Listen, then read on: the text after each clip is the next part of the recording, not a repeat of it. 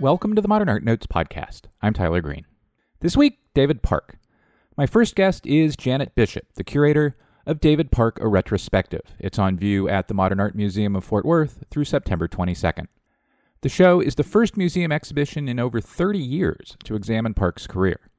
Park was the originator of what has become known as the Bay Area Figurative School, a key response to abstract expressionism that helped make San Francisco one of America's post-war art-making capitals. The show includes over 120 paintings and works on paper. From Fort Worth, it will travel to the Kalamazoo Institute of Arts and to Bishop's home institution, the San Francisco Museum of Modern Art. On the second segment, Nature's Nation, now at the Crystal Bridges Museum of American Art. But first, David Park, after the break.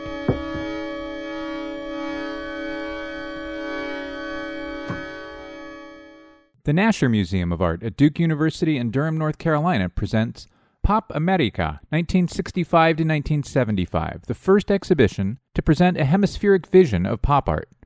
Visitors who know and love pop art for its engaging imagery will rediscover pop as a verb, a strategy for communicating powerful content throughout the Americas. The exhibition shows how Latin American and Latina artists made a significant contribution to this artistic period. Pop America features nearly 100 works by a network of Latino and Latina and Latin American pop artists connecting Argentina, Brazil, Chile, Colombia, Cuba, Mexico, Peru, Puerto Rico, and the United States. Pop America is the culmination of groundbreaking research by guest curator and Duke professor Esther Gabarra. The first ever Sotheby's Prize was awarded to Pop America last year. On view February 21st through July 21st at the Nasher Museum. Visit nasher.duke.edu. Experience Sheila Hicks' Seas Weave Space on view at the Nasher Sculpture Center through August 18th. This site-specific fiber installation of the American-born, Paris-based artist transforms the Nasher Sculpture Center and galleries with her use of supple and pliable materials. With a career spanning more than 6 decades, Hicks continues to push perceptions of art beyond traditional associations and uses fiber to create sculptures and objects that give material form to color. Learn more at NasherSculptureCenter.org.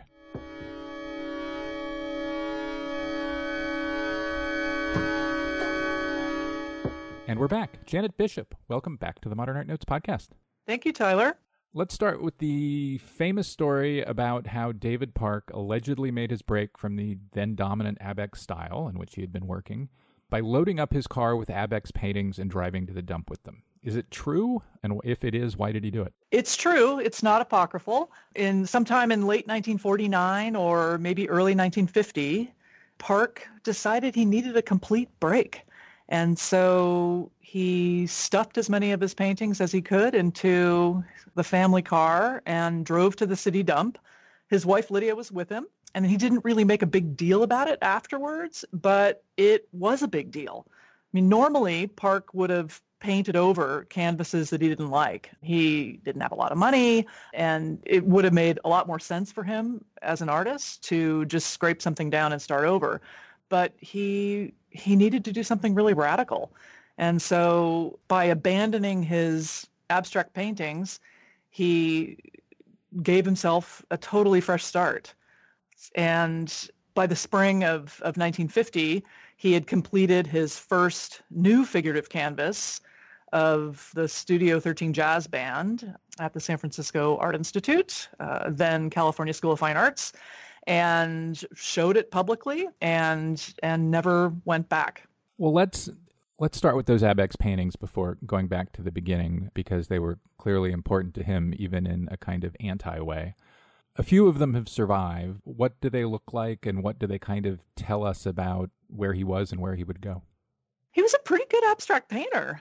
We have 4 of them in the show, and they vary one to the next. All of them have vestiges of the real world in them, but he had a great sense of color. There's a lot of kind of gold and green and an interesting sense of composition. And structurally, they connect a lot to what we saw in his work, both earlier and later. There's one piece Untitled J from 1948 that he exhibited at the San Francisco Museum of Modern Art in 1948, along with Elmer Bischoff and Hassel Smith, which was his most important showing of his abstract canvases. And it almost looks like we're positioned inside of a tent with a music stand, maybe right in the middle. It's really just it's a geometric abstraction, but one that makes me think of a music stand.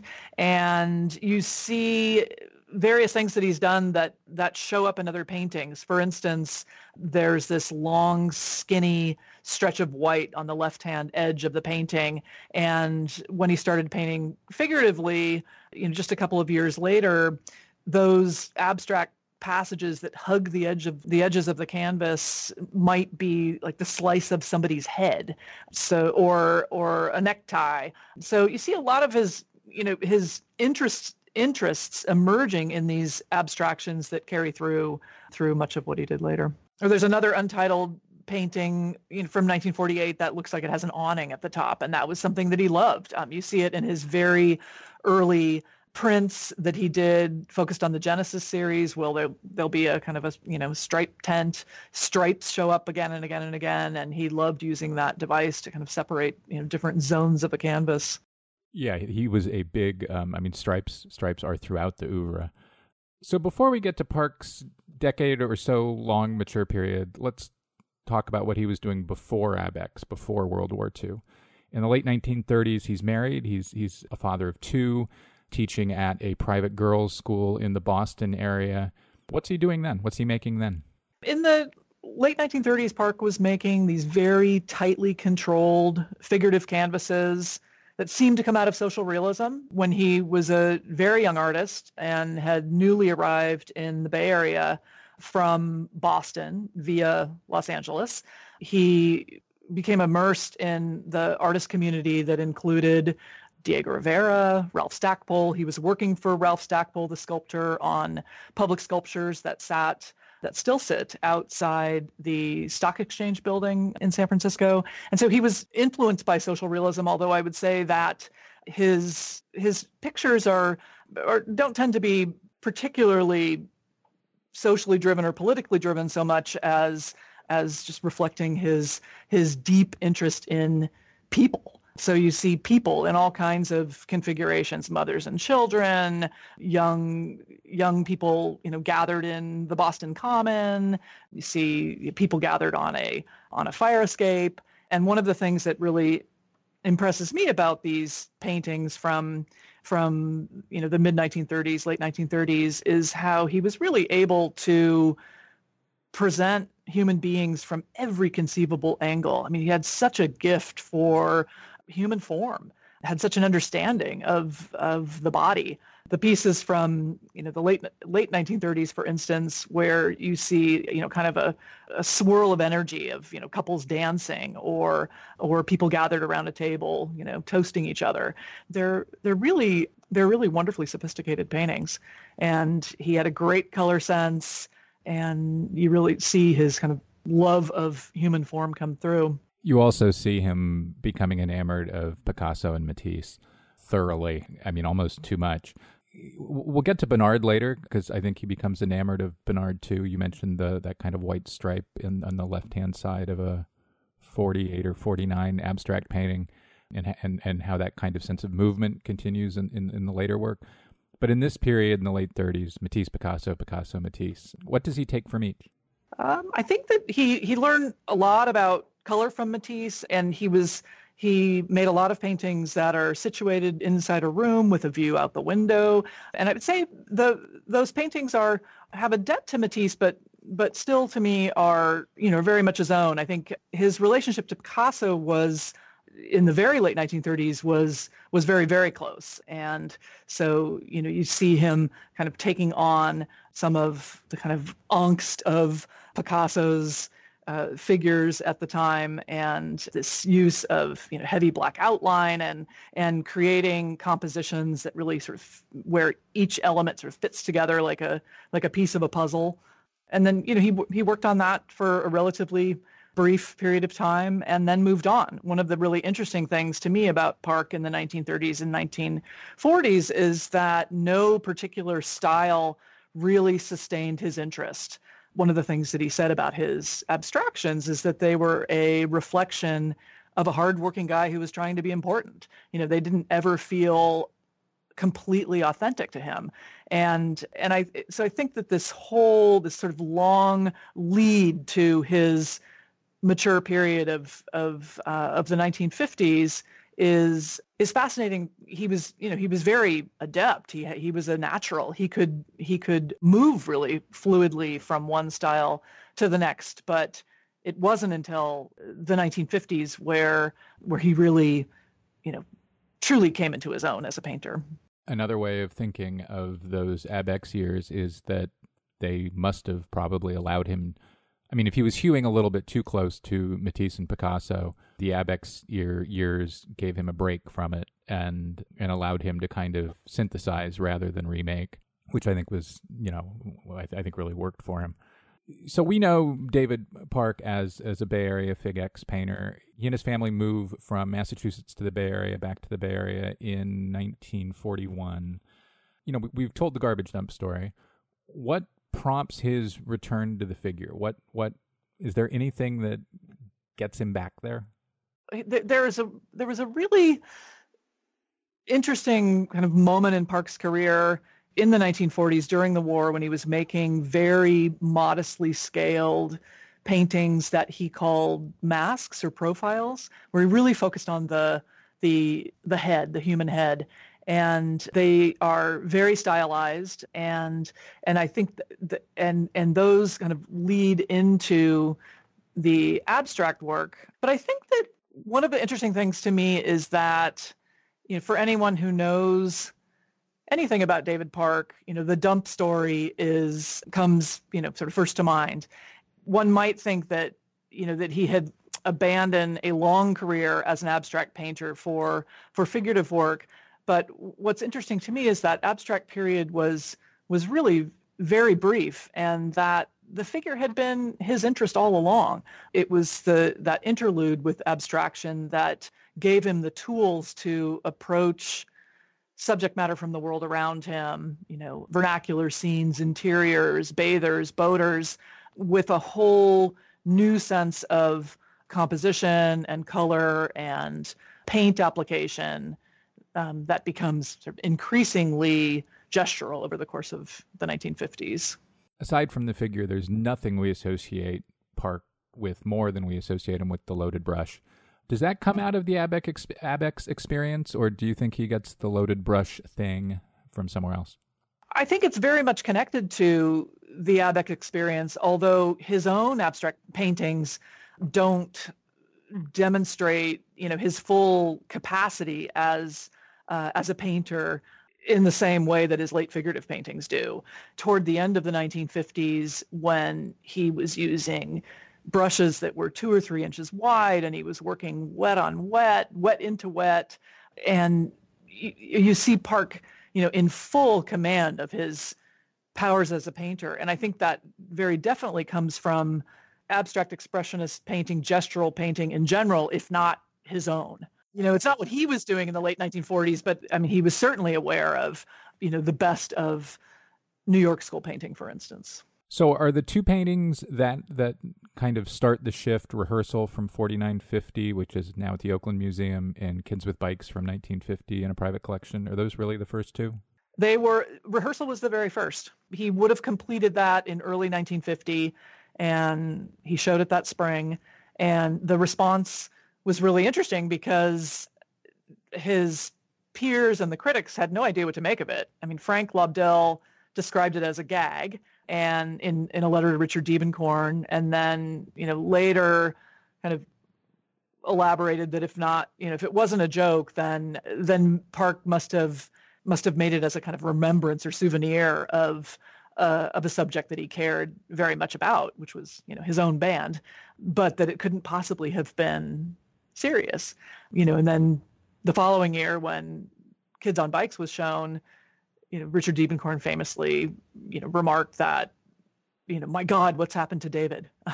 Because it was just such a surprise. I mean, and part of what the reason why we think that his trip to the dump was probably early 1950 is that Diebenkorn left to go to Albuquerque, depart for graduate school on New Year's Day, 1950.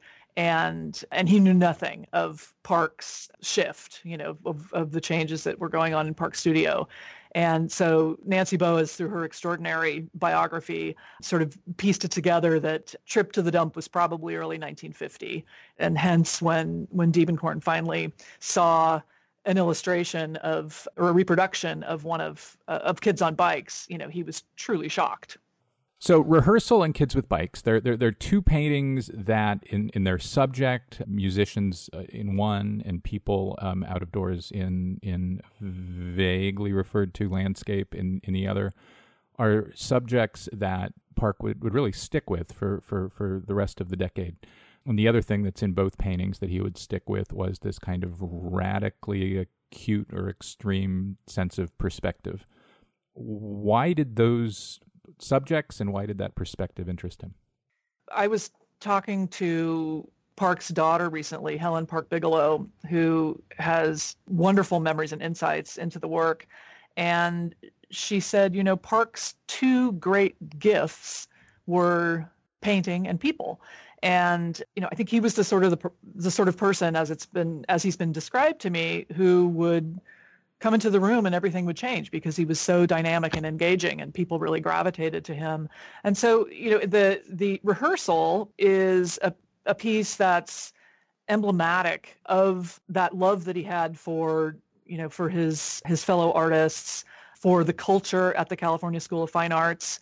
And so it was a subject that meant a lot to him. I mean, he was a musician. He loved listening to classical music, and he played classical music, and he played jazz music. He'd be the first to have said that he didn't play it all that well. But that subject of musicians, I think, was interesting for lots of different reasons. Not only because it was personal to him, but because it's also a really dynamic subject. So he uses the instruments to guide to guide our eye through the composition in a really dynamic way. You also mentioned this kind of wild perspective, this really dramatic perspective, and as his friend Richard Diebenkorn would say, he really loved the long reach back. So going very deep into the canvas with small figures and then having other figures very close up in the foreground. Park was very art historically attuned. He was very aware of what artists like Degas would have done with his pictures of musicians, where you see the scroll of a cello kind of way up at the front of the canvas, and then the stage, and the dancers way off in the distance. So he loved kind of exploiting the full sort of potential of deep space in his canvases. That's something that does really change over the course of the decade, where later on the figures tend to be much closer to the surface, much more immediate. Yeah, he slaps. By before long, he is slapping faces right up against the picture plane. It's almost like he's making details of his previous paintings. Any idea what motivated that? I mean, it's really, everything becomes just right up against the picture plane by 54 or something. In the mid 1950s, I feel like he's still painting figures. By 57, 58, as his former student and studio assistant Tom Holland describes it, he's really constructing figures. He's putting them together out of his mind's eye, and they're right up on the surface. They're so immediate. They're so powerful. You really see him, wielding a brush with enormous confidence. The other thing about his figures is they're men. They're overwhelmingly men. There's probably, I'm going to get myself in trouble with this, but there's almost no, certainly American painter of the post-war period who paints more male bathers, who paints more of the male figure. Do you have any idea why his preference was for portraying the male figure? I don't know whether it was an overwhelming preference. There are quite a few pictures of female bathers as well. There's the two great paintings from 1958, both called Two Bathers, that both feature pairs of women. But he was unusual in how frequently he chose to paint the male nude.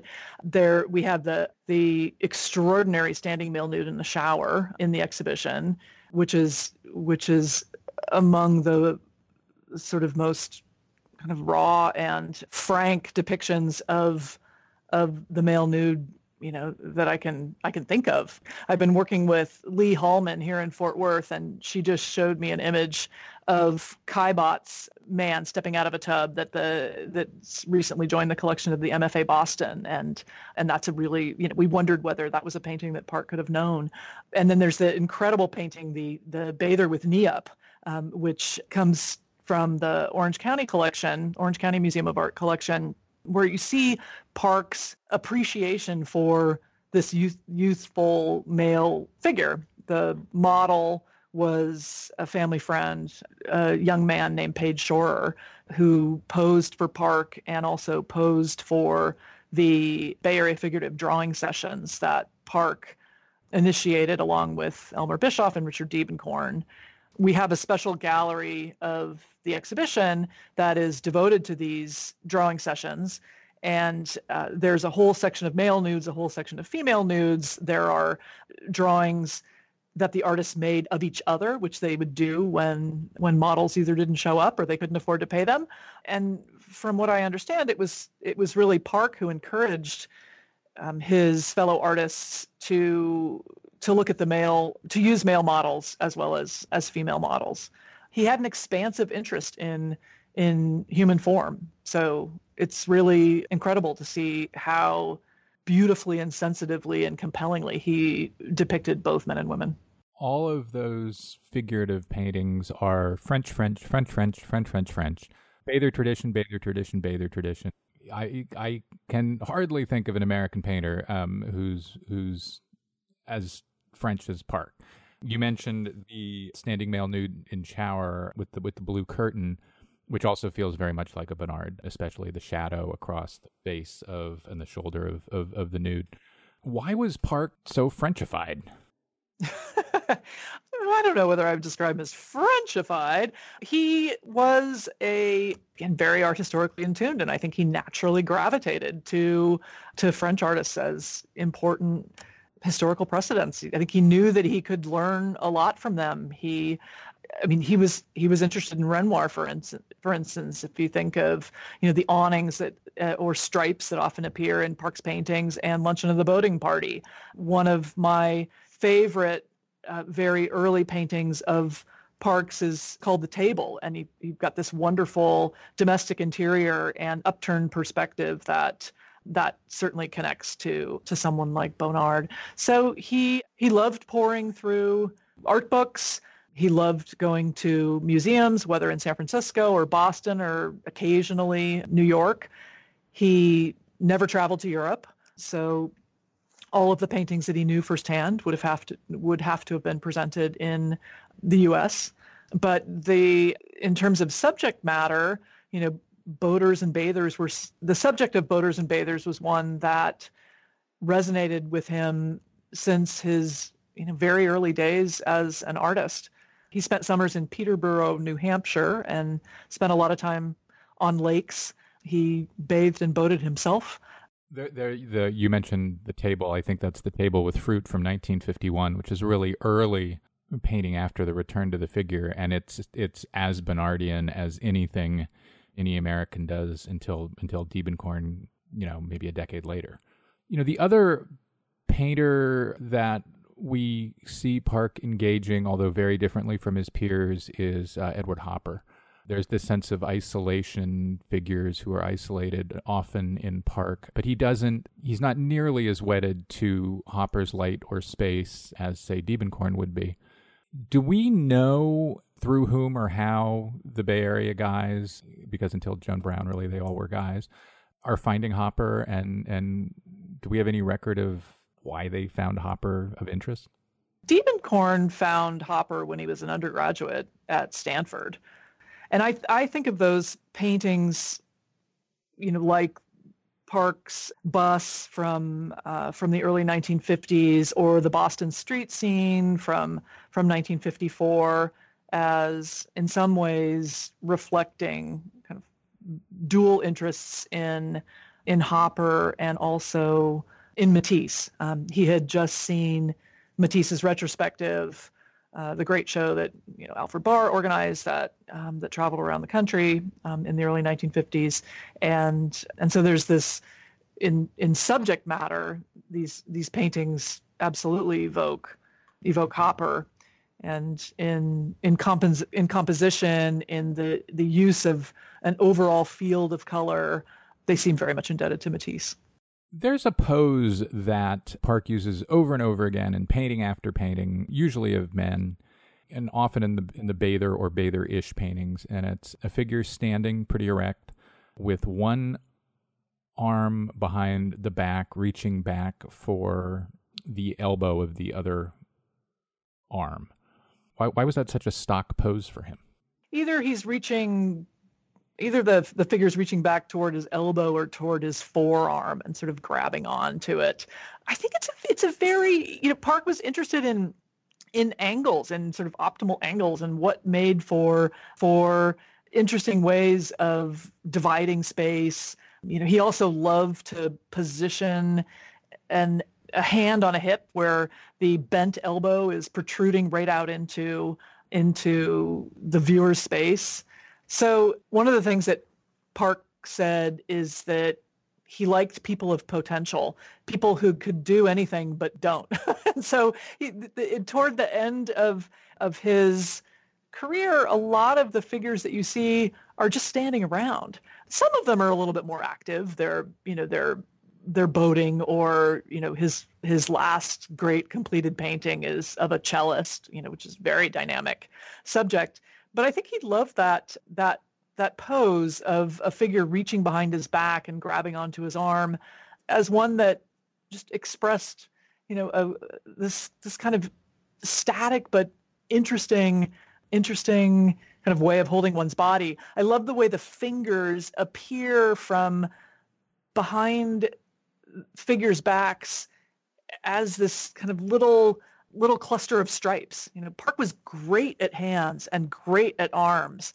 For people who were in his studio have said that sometimes he would hold his own arm up in front of him while he was painting so that he could look at the hand and look at the figures and look at those gestures. He there's lots and lots of paintings where you see upturned hands and lots of them may have connected to his own body. I mentioned the loaded brush earlier. As you worked on the show, what did you learn about Park's relationship with loading up his brush? I mean, by the end of his oil painting career, we'll get to the gouaches later, by the end of his oil painting career, he's using huge brushes, wet on wet, slather. What did you learn about his relationship with the brush and paint? He was mostly using commercial paints. He wasn't an artist who was mixing his own paints. So he kept, can after can after can close at hand in his studio, and then the brushes got progressively bigger. So it's fascinating to see how he covered these canvases with enormous strokes. Some could be 2 feet long, 3 feet long, and then he'd go in with the tip of a brush and often with just a couple of little dabs dot in the features of a face with enormous potency and confidence and economy. I mean, one of the things that strikes me so much about Park's faces is that when you look at them closely, they almost dissolve into pure abstraction. They dissolve into pure paint. It's almost hard to imagine that they could cohere as faces, but they do. And he really had a gift in terms of understanding, what would happen when he when he made his mark, and how those marks would become legible. Given the great Matisse portrait in San Francisco that I imagine Park would have known, he would have had the best example in 20th century painting of how a single brush stroke was a single facial feature. And he certainly seems to have learned from Matisse's example in that regard, although he doesn't do it in green. Right. Well, I mean, Femme au Chapeau was not in our collection until the early 1990s, so he wouldn't have had the kind of access to it that. But it was that known. People today do, but it was certainly known. He would have seen it in Barr's retrospective in 1952, and also seen the Green Line. So he certainly had examples of artists who used color in ways that didn't correspond to nature as well. And that's another huge shift in his treatment of the figure over the course of the 1950s. There's a great section in the catalog written by the great Corey Keller about David Park and Imogen Cunningham. What was their relationship, and how did they end up making portraits of each other? So in 1956, David Park and Imogen Cunningham made portraits of each other. Park needed to have a good portrait that he could use in exhibition catalogs and elsewhere as needed. And so Imogen Cunningham, came to his studio and painted him in all kinds of interesting poses, some of which he responded well to and others not so much. At one point, I think she had him sitting in a tree, which, and from the images of Park in a tree, he's clearly extremely uncomfortable. He's much more comfortable when he's either painting or shown in front of one of his paintings. And so they basically traded services, and Park made in exchange a really wonderful portrait of Cunningham, where he did something very unusual, which is that he scrawled her name along the top edge of the canvas. It says Imogen Cunningham, 1956, which is something that I don't think he did in any other painting in his entire body of work. But it's an absolutely fantastic portrait, immediately recognizable for anyone who knew Cunningham, knew what she looked like, where you've got this wonderful, keen-eyed woman with her very sassy leopard print scarf on top of her head. And, it's got a wonderful background, lots of great paint handling. But it's, I absolutely love the portrait, and I'm thrilled that it's in the show. And the portraits that she made of him are really important because, as Helen Bigelow, Park's daughter, has shared with us, they weren't a photographing family, meaning there really aren't lots and lots and lots of pictures of Park. And so her photographs are an important record, as well as being really compelling, images in their own right. In the last year or so of Park's life, he devoted his time to two bodies of work. The first one is this extraordinary scroll that was about a foot high and about almost 31 feet long, a felt tip pen kind of drawing, although it really does feel like more of a painting than a drawing. I can't quite explain that. What is it? Why did he do it? Park was largely working from bed in the last year of his life. He had suffered from back pain for decades, and which became really debilitating in 1960. So the scroll was a work of art that he made on a roll of shelf paper, and his family had supplied him with felt tip markers, which were new on the market, and he really loved working with them.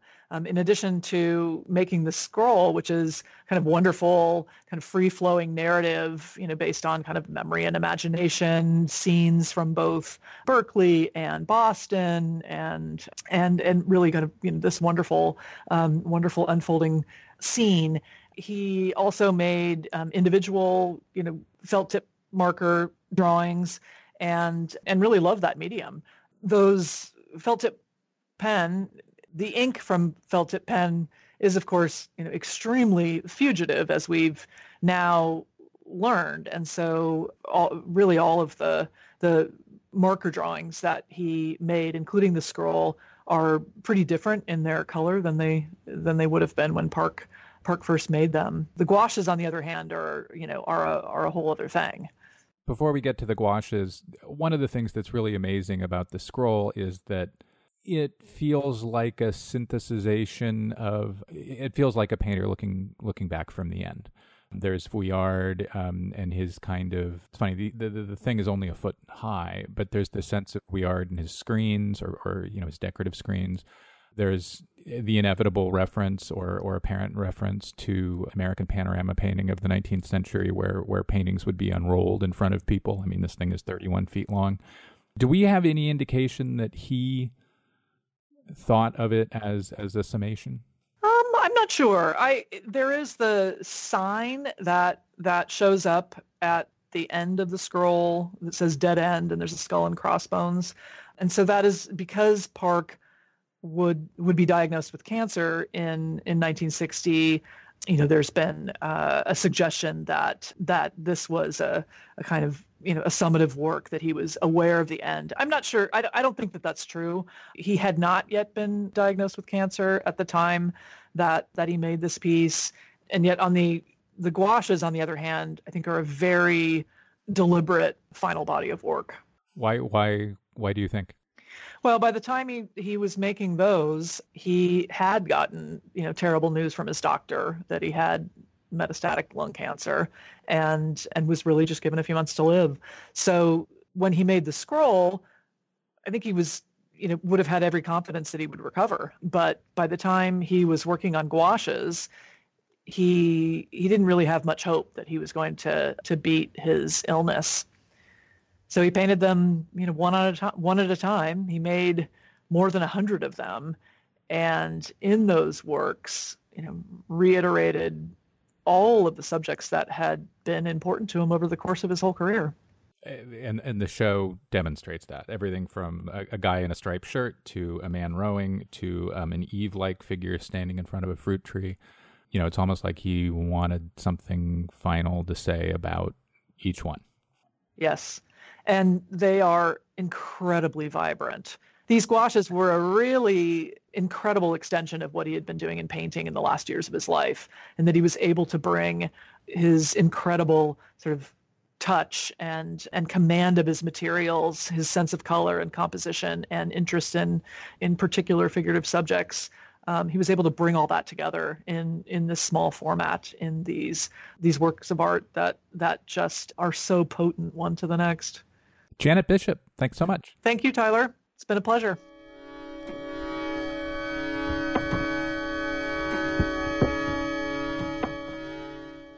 The Museum of Fine Arts Houston continues its annual summer series of immersive exhibitions. William Forsythe Choreographic Objects transforms the galleries into a series of performance spaces welcoming visitors of all ages.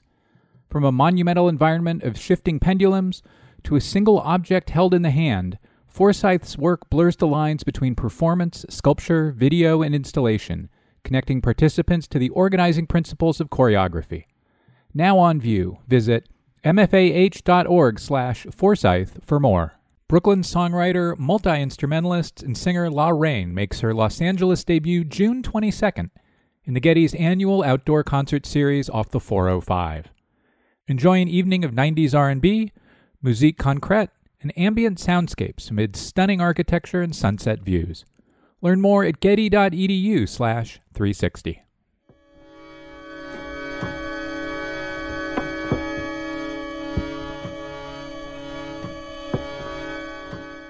Welcome back. My next guest is Princeton University Art Museum curator Karl Kusserow. He joins me to discuss Nature's Nation, American Art and Environment, an exhibition he co-curated with Alan C. Braddock. This conversation was taped in November of 2018. The show, which is now at the Crystal Bridges Museum of American Art in Bentonville, Arkansas, offers an eco-critical take on the American landscape tradition through works by 19th century painters, Native American basket makers, photographers, and more. It's on view through September 9th. Karl Kusserow, welcome to the Modern Art Notes podcast.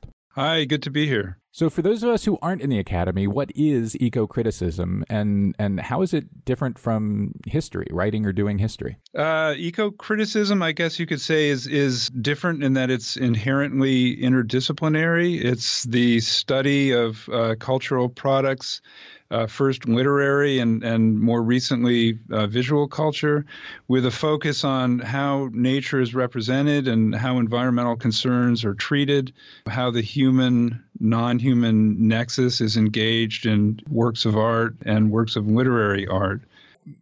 One way of accessing those ideas might be through the work in Nature's Nation. Fairly early on in the show, there's a section called Colonization and Empire, the Order of Things. And there are two works, except for that they're both by Peels, wouldn't necessarily seem to fit in a show together. Charles Willson Peels' portrait of George Washington at Princeton from your university's collection. It was painted in 1783-84. And Raphael Peels' Still Life with Steak from 1816-17. How do they fit together both in an eco-critical construct and within your show?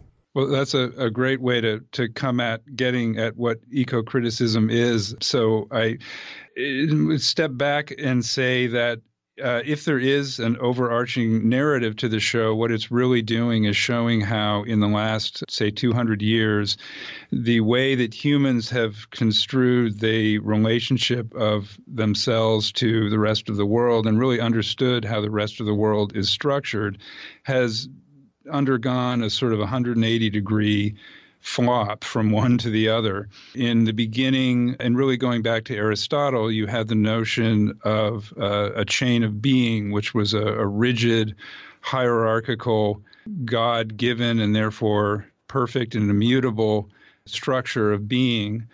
And that gets sort of promoted and changed a little bit through various religious cosmologies through the Middle Ages, and gets into the Age of the Enlightenment with people like Linnaeus, who put a sort of scientific veneer on it and become very taxonomic and typological, but are still dealing with hierarchy and structure and the static and immutable nature of it.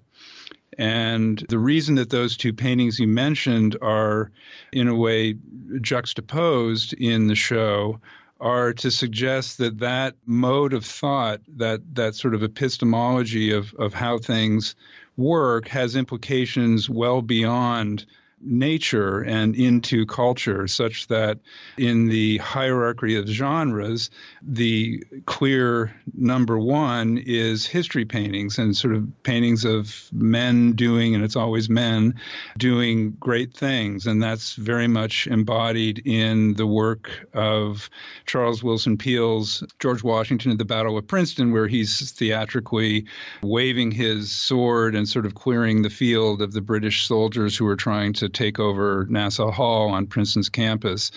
So that painting is about 15 times the size of the work of his son, Raphael, whose Still Life with Steak is at the other end of that artistic hierarchy. It's a still life depicting not only non-human but non-living things, and therefore occupy the lowest rung in that chain of being. So the idea in putting the two together is to suggest that there is a kind of a manifestation of this hierarchical way of thinking well beyond constructs of nature into not only art but also politics. The Peel is from 1822. This is the beginning of the great American, at least on this continent, the American period of taxonomizing in botany brought in by Asa Gray, whose taxonomizing of American flora is still the backbone of American taxonomy, and that kind of approach is also represented in your show by works by illustrators such as Audubon. The show goes from there to this mashup of portraiture and history painting to a couple of portraits in which we see the portrait subject in the foreground and the great outdoors in the background. A John Smibert from Denver, and a great Ralph Earl from the Met. And I think Earl, more than anyone else, any other portraitist in the late 18th century, begins to bring the outdoors forward. What might be the eco-critical take on these kinds of indoor, outdoor pushing forward into the closer to the picture plane portraits. There are, in fact, three. You mentioned the last two, and I would just add that there's a one even before the Smybert, which is sort of mid-18th century.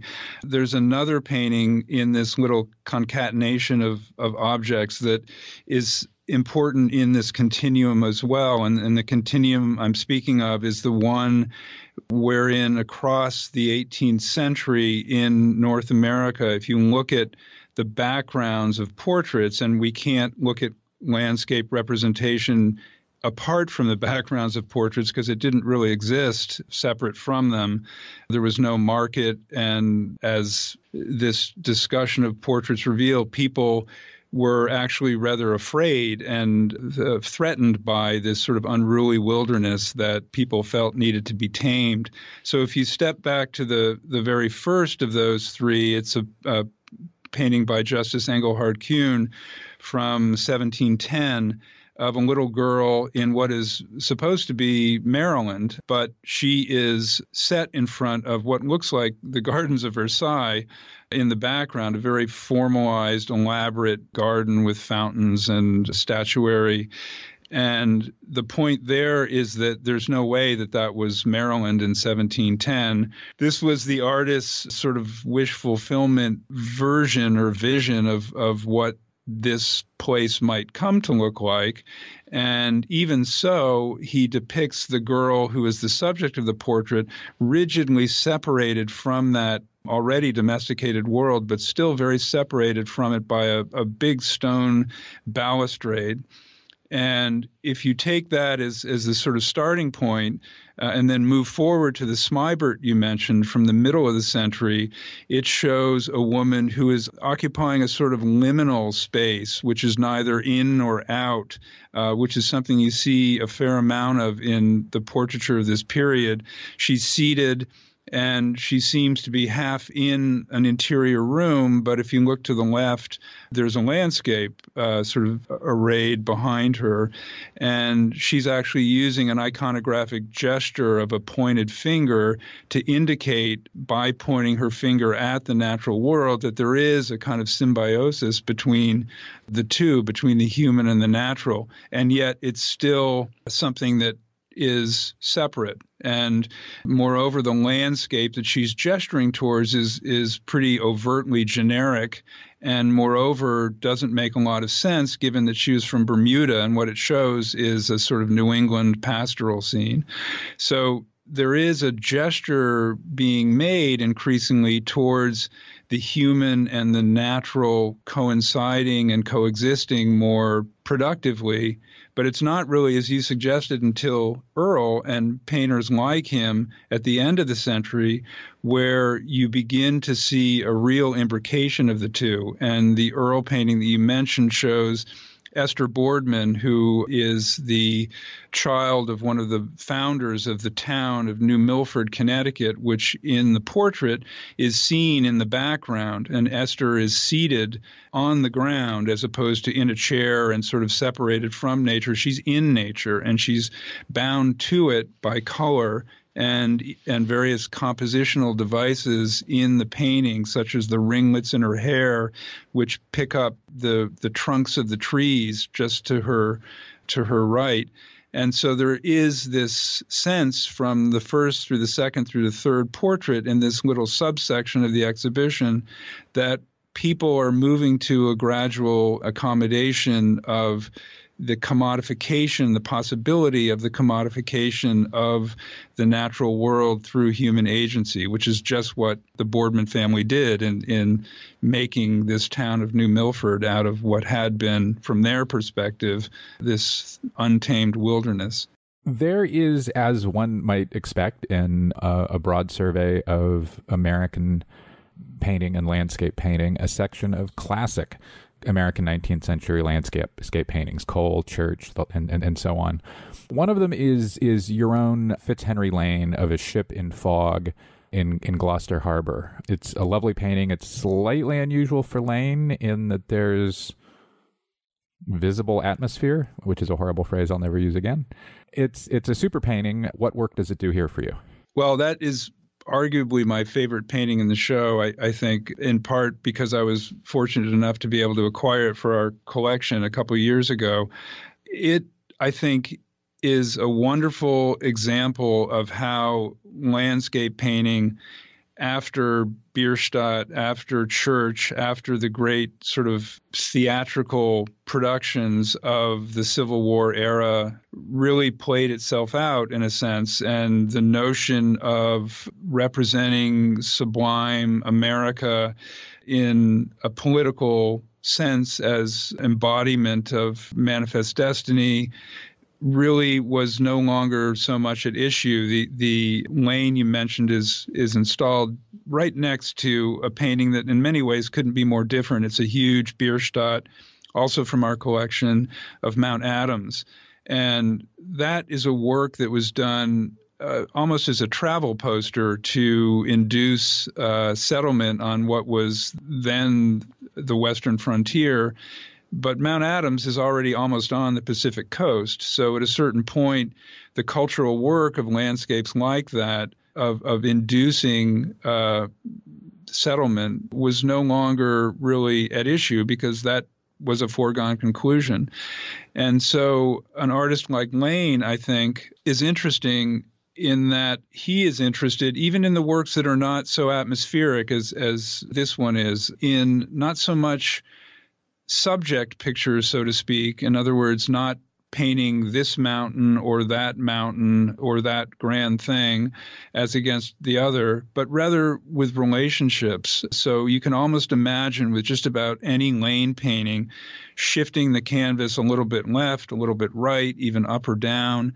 And in a sense, it wouldn't matter that much because they're not subject pictures per se. What they're about, I think, ultimately is connections and the relationships of the things in them. In the case of our painting, the sun working on the fog, of the boats on the tide, of the ebb and flow of the tide, of the movement of the few figures across the water in a rowboat in the painting. So it's really about flux and change and mutability, and that in its way is ecological. It's sort of a proto-ecological painting, I think, and the role it serves in the show is just to indicate that this is a way forward, I think, for some landscape painters at a time when there was not an obvious route to go once all of those big machine canvases had sort of done their thing and played their part. The conflicts between industrialization and the conversion of forests into agricultural fields is something that concerns writers and artists as early as the late 1830s and 40s, Thoreau and Cole, probably most notably. So a little later on, the landscape conservation idea is born in San Francisco and implemented at Yosemite in 1863, 4, and 5. And by the end of the 19th century, we see artists looking even more explicitly at the using up of American land than Cole had half a century earlier. Sometimes it's in the corners or in the distance of a Cole painting. But by Winslow Homer's A Huntsman and Dogs, it's a very different story. What is the story Homer is telling? And is there a progression of land abuse or overuse coming into American art, or is it pretty sudden? I think the artistic recognition of it comes fairly suddenly, although it's not something that, as you say, is a sudden event. But I think the engagement with it artistically doesn't really happen until it's well underway. You mentioned Cole, and I would say that we have a section on Cole in the show, 3 iconic works by him from 3 different periods of his career. And we actually argue really against the grain with him. There was a very compelling presentation of his work recently at the Met and in London, and it hewed to the conventional or traditional, let's say, apprehension of his work and the view that he was a kind of proto-environmentalist. And we actually argue against that in the exhibition on the evidence, we think, of his paintings as against his writings. In his writings, he was an avowed foe of progress and of Jacksonian development. But if you look at the trajectory of the works that he painted over the course of his brief career, from the mid-1820s until just before mid-century, you can see something different at work in his artistic production, such that his early paintings, represented by the snow squall in our show a kind of sublime, unpeopled wilderness, which is not conducive to any sort of development. And if you move forward to mid-career in a work like The Great Crawford Notch, also in the show, which we have compared to a great preparatory sketch from our collection, from a sketchbook we have for that same work, you can see in comparing the sketch to the finished painting how Cole was working to ameliorate the ravages of the axe, as he famously decried it, in taking many of the tree-cut stumps, or rather human-cut stumps, that he shows in the sketch, and making them instead storm-blasted trunks in the finished painting, and really downplaying the role of the human in almost as if nature were doing the clearing for us. And he does similar things with the buildings in the painting, which are toned down in size and more hid behind foliage and separated. So I think, in a way, against his writings, he's beginning to recognize the inevitability of accommodating man and nature, so to speak, and the human incursion into the natural world. And I think he's trying to sort through how that might be viable as an aesthetician, how he might be able to make art about something that he found in many ways abhorrent, as his writings show. And the final work in this three-part grouping is one of his last paintings from 1848, which is Home in the Woods. And it shows a kind of fantasy of settlement in which there is a log cabin perched at the edge of a lake and surrounded by unpeopled wilderness.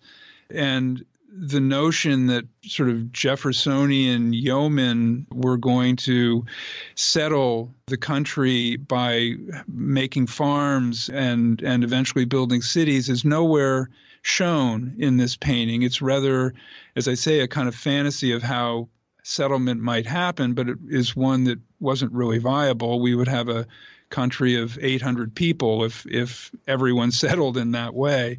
There's a cow in that painting with absolutely nowhere to graze. It's an oddity. Right. Yeah. So I think he struggled to make peace with this onslaught, this unceasing tide of change that, as an aesthetically minded person, he didn't like, but as an artist, I think he tried to find a way to accommodate. And he also had to sell his paintings, and to make paintings that looked like the writing would have been a fairly unappealing prospect and unmarketable. And it's also true that many of his patrons were the very people who were responsible for the railroads and the mines and the various sort of degradations of the environment that I think he was trying to find a way to accommodate in his work. But then jumping forward to someone like Homer at the tail end of the century, Huntsmen and Dogs is from the 1890s. In that, there's a portrayal of queer environmental despoliation in two ways, really. The huntsman is not a sportsman, but rather a market hunter, and is depicted with just the skin of the deer and the head of the deer that he has killed, and not any of the meat. And so the idea is that he was taking for the market just what he wanted, and that was not something that was seen as sportsmanlike. But more to the point is that behind him is this sort of moonscape of deforestation, which is at once very general in the background of the painting, but really comes to a very powerful point in the two highly articulated stumps that are in the foreground of the painting, and which, if you look at the painting, you can see are mirrored in the shapes of the hounds that the huntsman is accompanied by.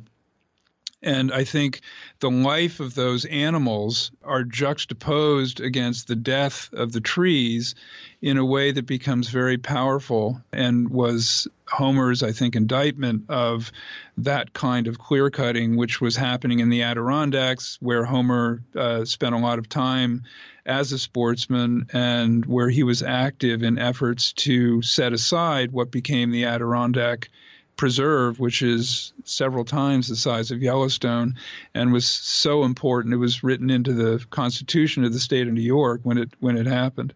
Skipping ahead a bit, there's a section here called Land Ethics and Aesthetics, which could and probably someday will be its own exhibition. Are you arguing that in aestheticizing and making beautiful what humans have done to the land in works like 1930s, classic 1930s Dorothea Lange's or Noguchi's Tortured Earth, that artists are making the abuse of land and environment visually attractive and thus more palatable? I guess I would say, in a way, on the contrary, I'm not sure that the point of some of those works was to be beautiful as much as it was to be, let's say, compelling.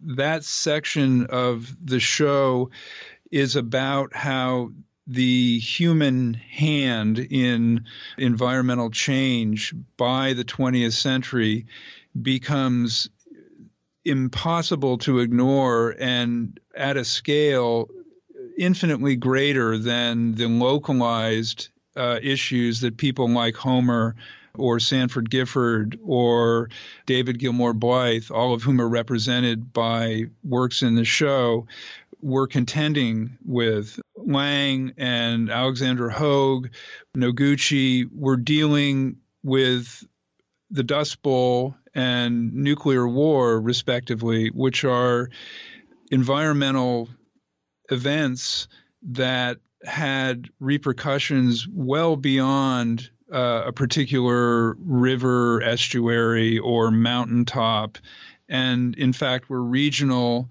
in the case of the Dust Bowl and even global in the case of nuclear war, after which it might be said, and as Bill McKibben has argued, there is no more nature because cesium-37 is in every single nook and cranny of the globe following the first atomic blast.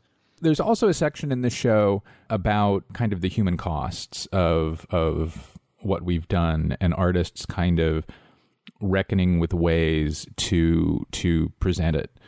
Do you think that the way that artists like Richard Misrach or Theaster Gates or Ed Bertinsky are making visual what we've done to the land and the landscape is in an art historical tradition that stretches back to the early 19th century in America's address of the landscape, or do you think they're consciously trying to break that narrative and to show land and landscape in a different kind of more piercing, pointed way? I think perhaps it's a little bit of both among different artists. You mentioned Bertinsky. We have a painting, or rather a photograph in the show of an oil spill, which was actually from the Deepwater Horizon spill about 10 years ago. And it's like many of his photographs, it's a beautiful thing. It's seductive and alluring and sort of luscious in a way in its colors and in its scale as a photograph. It's a huge thing. And yet what it's showing is just the opposite, of course. And so there's a tension in his work for sure between this sort of the sublime nature of environmental degradation, which is felt as well, I think, in the Misrach photo that's in the show of Cancer Alley. I think perhaps with artists like that, there is a supposition that by now people viewers may understand more the implications and really the global nature of environmental challenges, that there isn't perhaps a need to be quite so, let's say, overt in the way that changes to the environment are made, and that they can be aestheticized in a way that doesn't undercut their meaning, because I think it's more widely understood that these changes are afoot and that they're very serious and even, globally threatening. Karl Kusserow, thanks so much. You're welcome. Thanks for having me. That's all for this week's show. The Modern Art Notes podcast is edited by Wilson Butterworth. Special thanks to Steve Roden, who created the sound for the program. The Modern Art Notes podcast is released under a Creative Commons license. Please visit Modern Art Notes for more information. Thanks for listening.